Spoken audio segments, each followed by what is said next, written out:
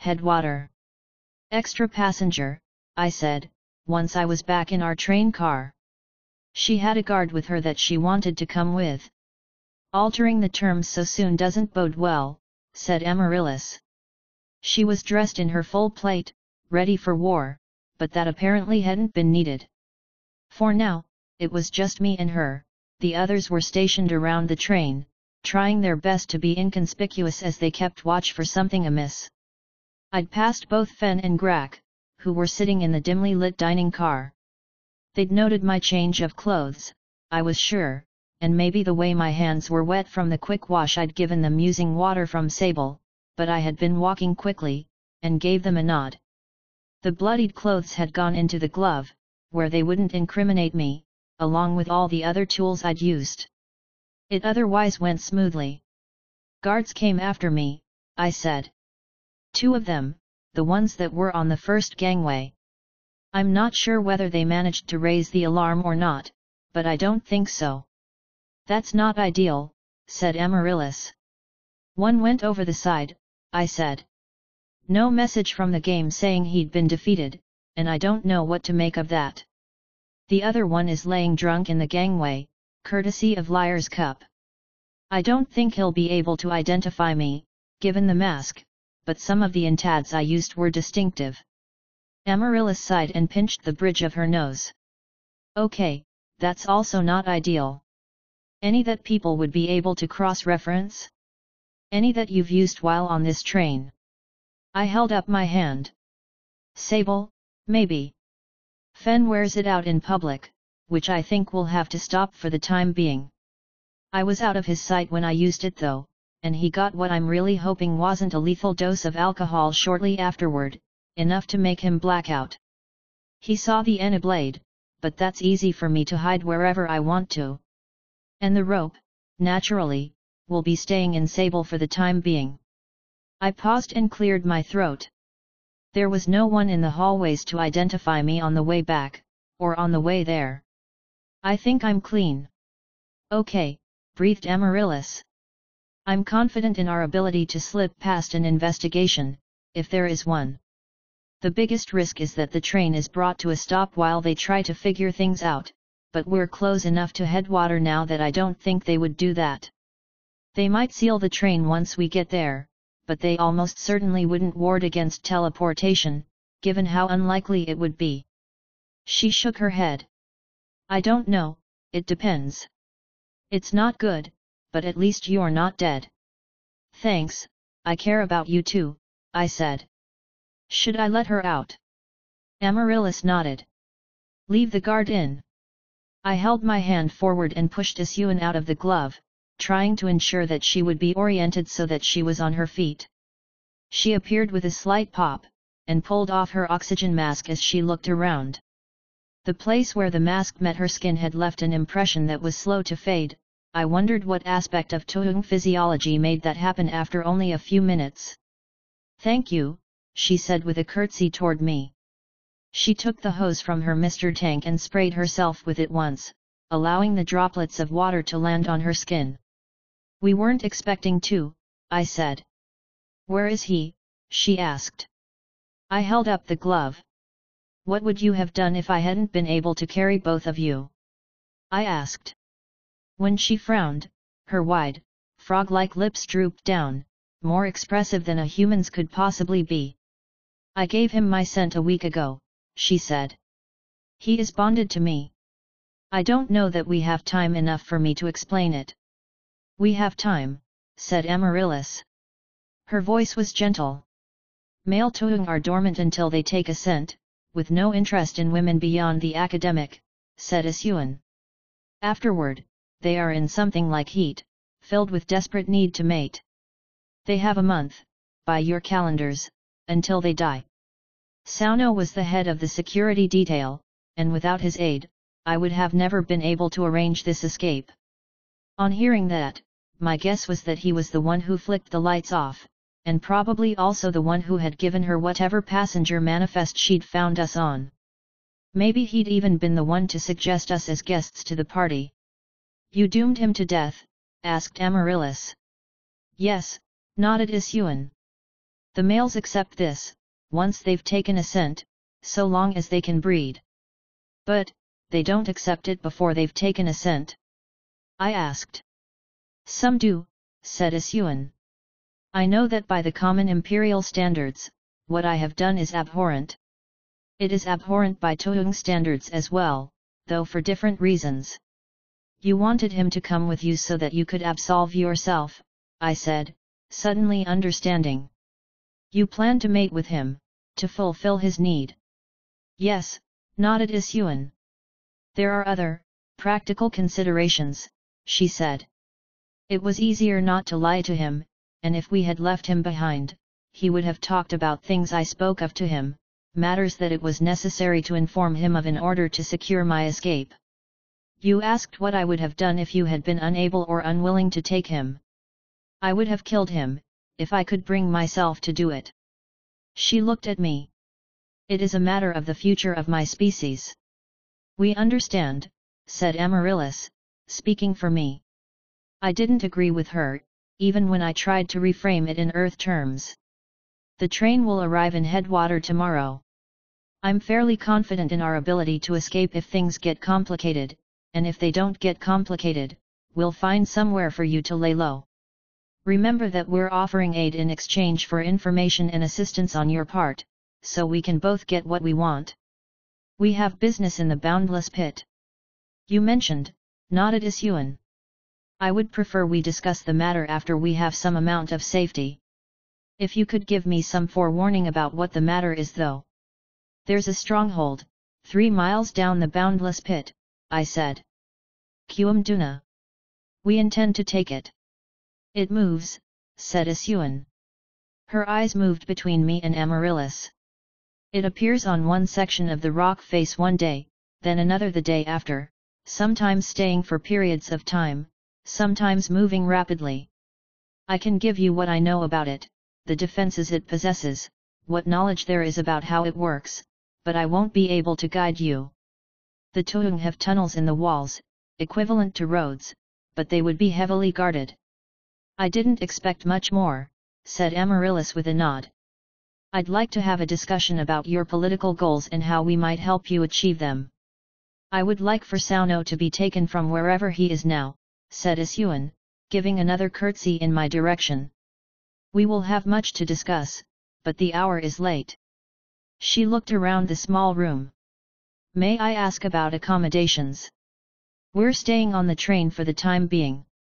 I'll be keeping guard, said Amaryllis. I spent most of this day resting so that I would be fresh through the night. You and Sauno can sleep in these beds. There won't be much in the way of privacy until after we've got a secure place in Headwater. I held out Sable and popped out the guard she'd brought, Sauno. His sword was in his hand the moment he appeared in the car with us, and he spun once to look around before releasing it back into the ether. He gave me a bow, then gave Amaryllis her own. You said that you were not representatives of any formal organization, said Isuan. From how she said it, I got the sense that she had been waiting on Sauno to appear before she spoke on this particular matter. Yet I have no proper explanation for who you are, or what your own interests are. We're travelers, said Amaryllis. Independently wealthy adventurers. Kuumduna has riches that we're hoping to exploit, if we can get past the Toyoung and the innate defenses of the fortress. That's not the entirety of why we're helping you though. She glanced at me. It's our opinion that being held against your will is tantamount to slavery, and that's not something that should be tolerated within the Empire, even if that's how the Empire has come down on the matter. Isuan nodded, but it was a hesitant nod. I will have to think on the ramifications of that. You'll probably need bigger guns, said Amaryllis. Someone who can give you suitable land to make your own, and some kind of military or economic authority to make sure that no one comes after you or bosses you around. If not that, then someone who you can act as vassal to, or who will work in your interests in a more close manner. Yes, Isuan nodded, more confidently. And you have those connections. Through this all, Sauno hadn't said a word. His hands rested on Isuan's shoulders, and he stood behind her as though he felt the need to be ready to protect her. He had misted himself from her tank once, but that was it. Connections are complicated, said Amaryllis. I know some people fairly high up in the Empire, maybe even some who could help you, but I'm not sure this is a fight the Empire is willing to pick, given the non-intervention compacts. If they helped you in direct defiance of the Tuung of the Boundless Pit, it wouldn't just be the other Tuung that got up in arms, it would be dozens if not hundreds of other minor kingdoms that have refused to join for one reason or another, all of them feeling threatened. No one wants another counter-empire. And either way, the Empire's budget for that kind of thing is minuscule, given how much area they cover, not to mention the inability of the member nations to properly cooperate on almost anything. Isyuan bulged one of her eyes, in what I was fairly sure was the Tuung equivalent of incredulity, given that they didn't have eyebrows. Simple adventurers, she asked. I know the lay of the land well enough to get by, said Amaryllis. To her credit, she sold the lie well enough that I would almost certainly have believed it if I didn't know better. We'll talk more later, once you're safe, about both issues. She looked over to me. I think I have it from here. I wanted to know about the passenger manifest, I said, turning to Sauno. Who's seen it, who knows about the discrepancy, and how much do we have to worry? I was under Isyuan's sway when I took it from the rail company, said Sauno. I am the only one who knows of your malfeasance. His voice was deeper than I'd expected, and his English was much better than any of the other guards I'd talked to. It has been destroyed as part of our escape. Okay, I said with a nod. Works for me. I gave Isyuan as deep a bow as the confined space would allow, mostly because I would have felt weird shaking her damp hand. I hope things work out. As do we, said Isyuan. Her hand went up to Sauno's, which was resting on her shoulder. Despite my fears, the train didn't make any sudden stops in the middle of the night, and though we watched some of the Tuung guards moving up and down the train from our vantage point in the dining car the next morning, they didn't give us much of a second look. Fen and I sat on one side, while Val and Grak took the other. What do you suppose that's all about? Asked Fen, eyes twinkling as she watched the Tuung. I was chewing the inside of my lip. Probably just getting ready for headwater, I said. You know, next time we should all get side-by-side compartments, said Fen. I didn't really like being spread out. It was what they had available, said Grak. Well, it worked out for you, said Fen with a smile. Still thinking that it's a temporary thing, or are we going to get a traveling buddy? It's temporary, said Grak. He snorted slightly and began eating his eggs with more studied intensity than he had been before. You shouldn't bully him, said Val. She hadn't ordered anything for breakfast, and had instead opted to read while the rest of us ate. I was a little bit anxious, and the book from Earth sitting out in the open wasn't helping, nor was the fact that we were sitting in the dining car together. So far as anyone knew, we had reason to be together, if Val was supposed to be my sister and Fen was my fake wife. If Grak was questioned, he could just say that he'd met us at the princess party. I was just on edge though, and the book became the focus of that.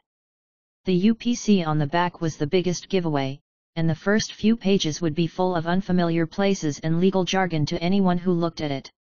It's not bullying, said Fen, rolling her eyes. It is, said Val, looking up from her book. And that's not okay. It's gentle-natured ribbing, I said. Not bullying. What's the difference?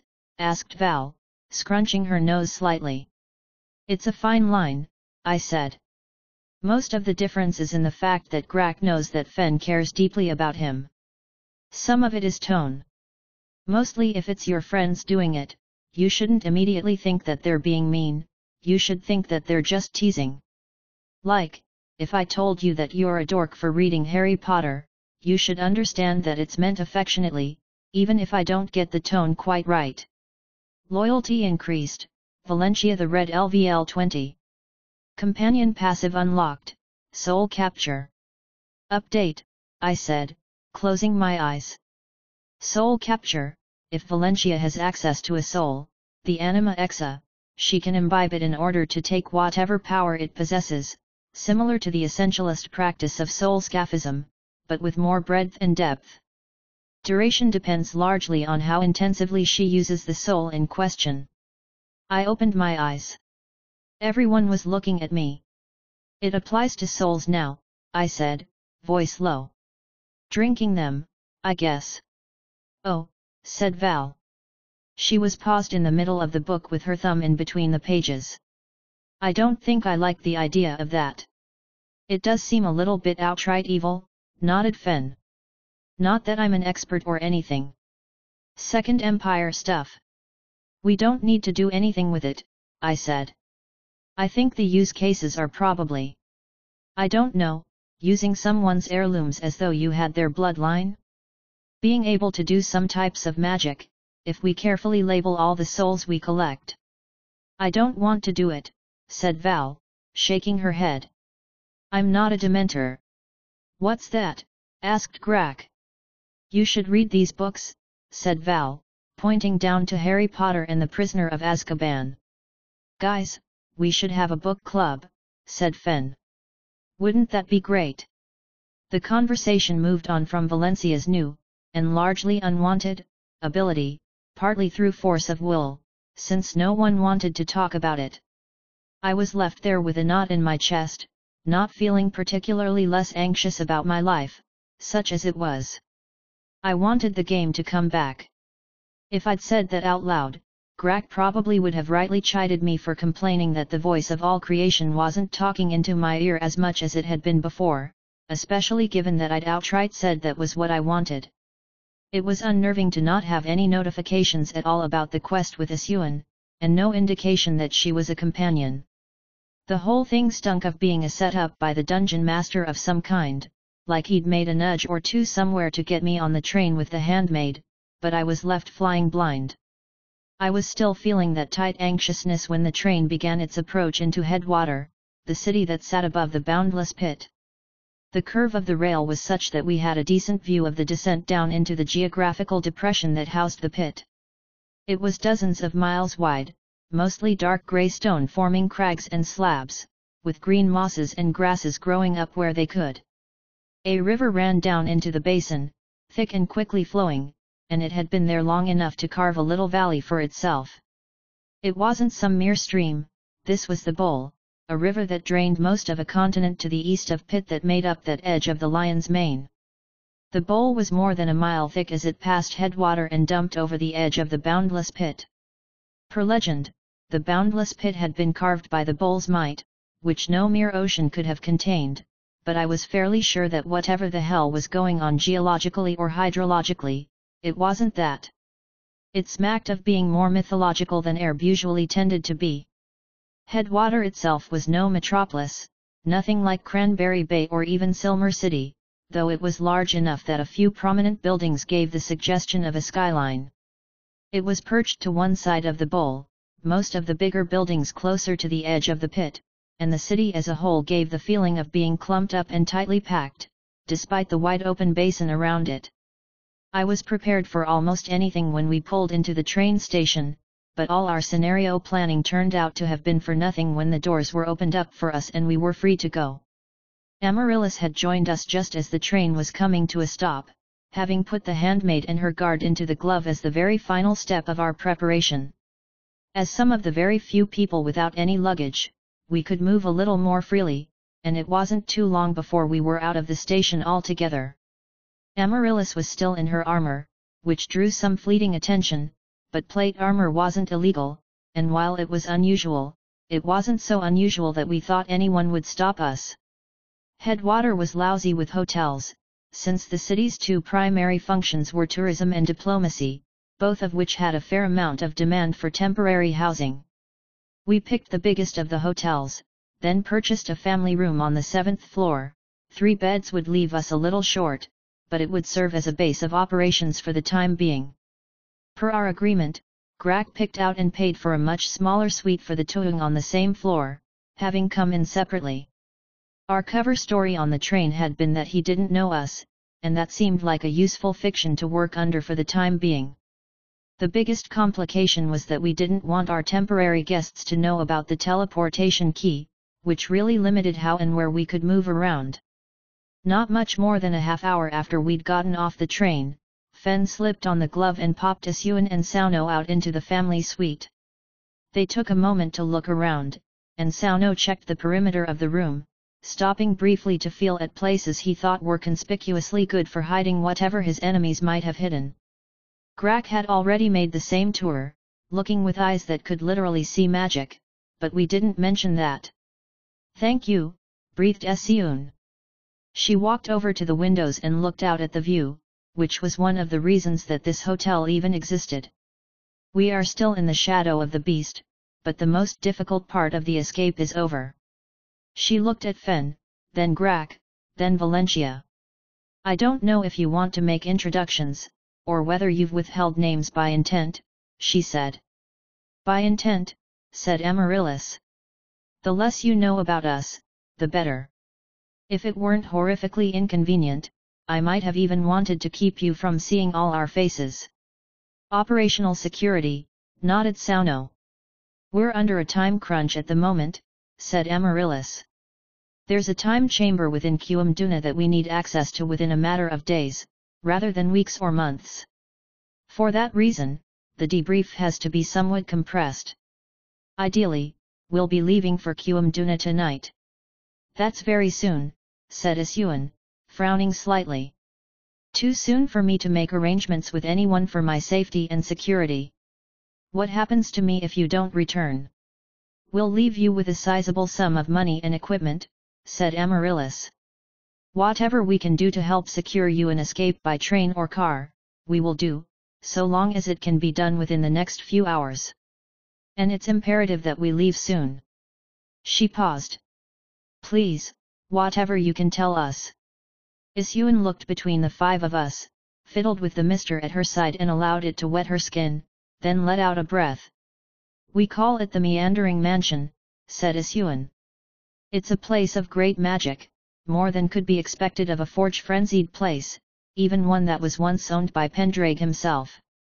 There are defenses around it that make it nearly impossible to crack. Hundreds of Tuhung soldiers have lost their lives in the attempt, and double that number of outsiders. As rumor has it, the Pendraig line lost control of it even before the agreement with the Empire was reached, leaving a fortress worth of treasure available for whoever could take it." I glanced at Amaryllis. "I hadn't heard those rumors," she said. She pursed her lips and narrowed her eyes. "From what I was told, it was mothballed due to the expenses associated with it, expenses which largely had to do with the difficulties imposed by the Tuhung. Most of our information had come from either the books that her father had left behind, or what the ghost of her great-grandfather had been able to tell her when she'd communed with him. Both of them post-dated the mothballing, or, possibly, abandonment, of Qumduna." "Does it have wards anchored to it?" asked Grak. "I believe so," said Isyuan. "Most people don't get close enough to find out. It has caused no small amount of problems for the Tuhung. On occasion, it will appear in a crucial place, blocking off a path of travel between our holdings or preventing a harvest. It assaulted one of our cities for a solid month once, firing off cannonballs from the opposite side of the pit wall at regular intervals." "It's sapient?" asked Amaryllis. "If not, then sentient," said Isyuan. "There are persistent rumors that someone still lives within it and guides it. Some even say that it's the Lost King." She shrugged. "I don't know how you plan to get there, especially without knowing exactly where it is, and on such short notice. This is your first time coming to the Boundless Pit." With the way she looked from one of us to the other, I could see the questions on her face. We were going into this half-cocked, that much had to be clear by our lines of inquiry. What this situation really called for was a solid month of research, chasing down first-hand accounts and digging through archives. We weren't really under the impression that we could spare that time. "It's our first time, yes," said Amaryllis. She rolled her shoulders. "I'm confident in our ability to handle ourselves." "Flight down into the pit is restricted," said Isyuan. The Imperial Army will stop anyone they think they reasonably can, and the Tuung are, per Imperial law, unrestrained from using force against anyone who violates their sovereignty by going through the Peatmouth. She paused looking at us, and my eyes followed hers, trying to see what she saw. Fen, arms crossed, one eyebrow slightly raised, Grak frowning and adjusting the braids of his beard, Amaryllis smooth and calm, and Valentia, straight-backed with her hands clasped behind her back, the very picture of a stoic, well-trained soldier who had heard dire warnings before and gone into the shit anyway. I thought that was probably a devil's skills at deception. "So how would you recommend that we approach?" asked Amaryllis. "Can you fly?" she asked. "No," said Amaryllis. "Not yet," said Fen. "Not anymore, I thought but didn't say. It would be good to have Solace back, but that was the whole point of us doing this, aside from the supposed riches that had been locked away for hundreds of years." Isyuan looked between us again. "There is an Entad vehicle, used largely for observation," she finally said.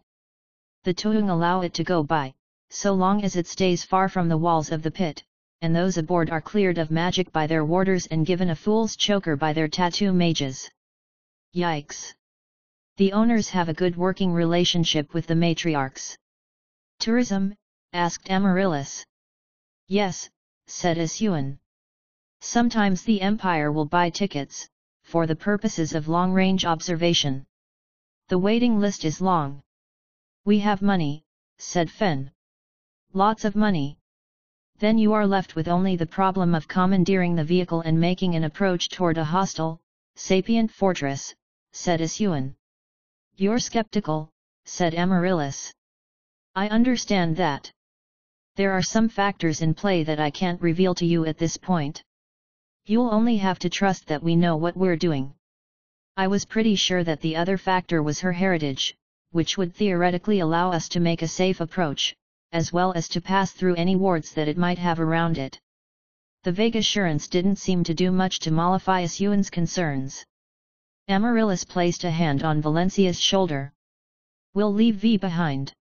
She's the most capable of us, and if things don't go as planned, she'll be able to get you to safety, beyond the reach of the other Tuung. Either we'll be back within a week, or she'll be more than capable of taking care of you, especially given the resources that we plan to leave you with." Valentia nodded once as Amaryllis spoke, and gave no other indication that she objected. I could see at least some of the background logic. Valentia would be revealed if a warder looked at her, given that her skin didn't have any latent magic, and a skin mage, especially one trying to put a tattoo on her, would figure out what she was as well. I tried to mull it over as Isyuan gave us more details on the boundless pit, most of which I already knew.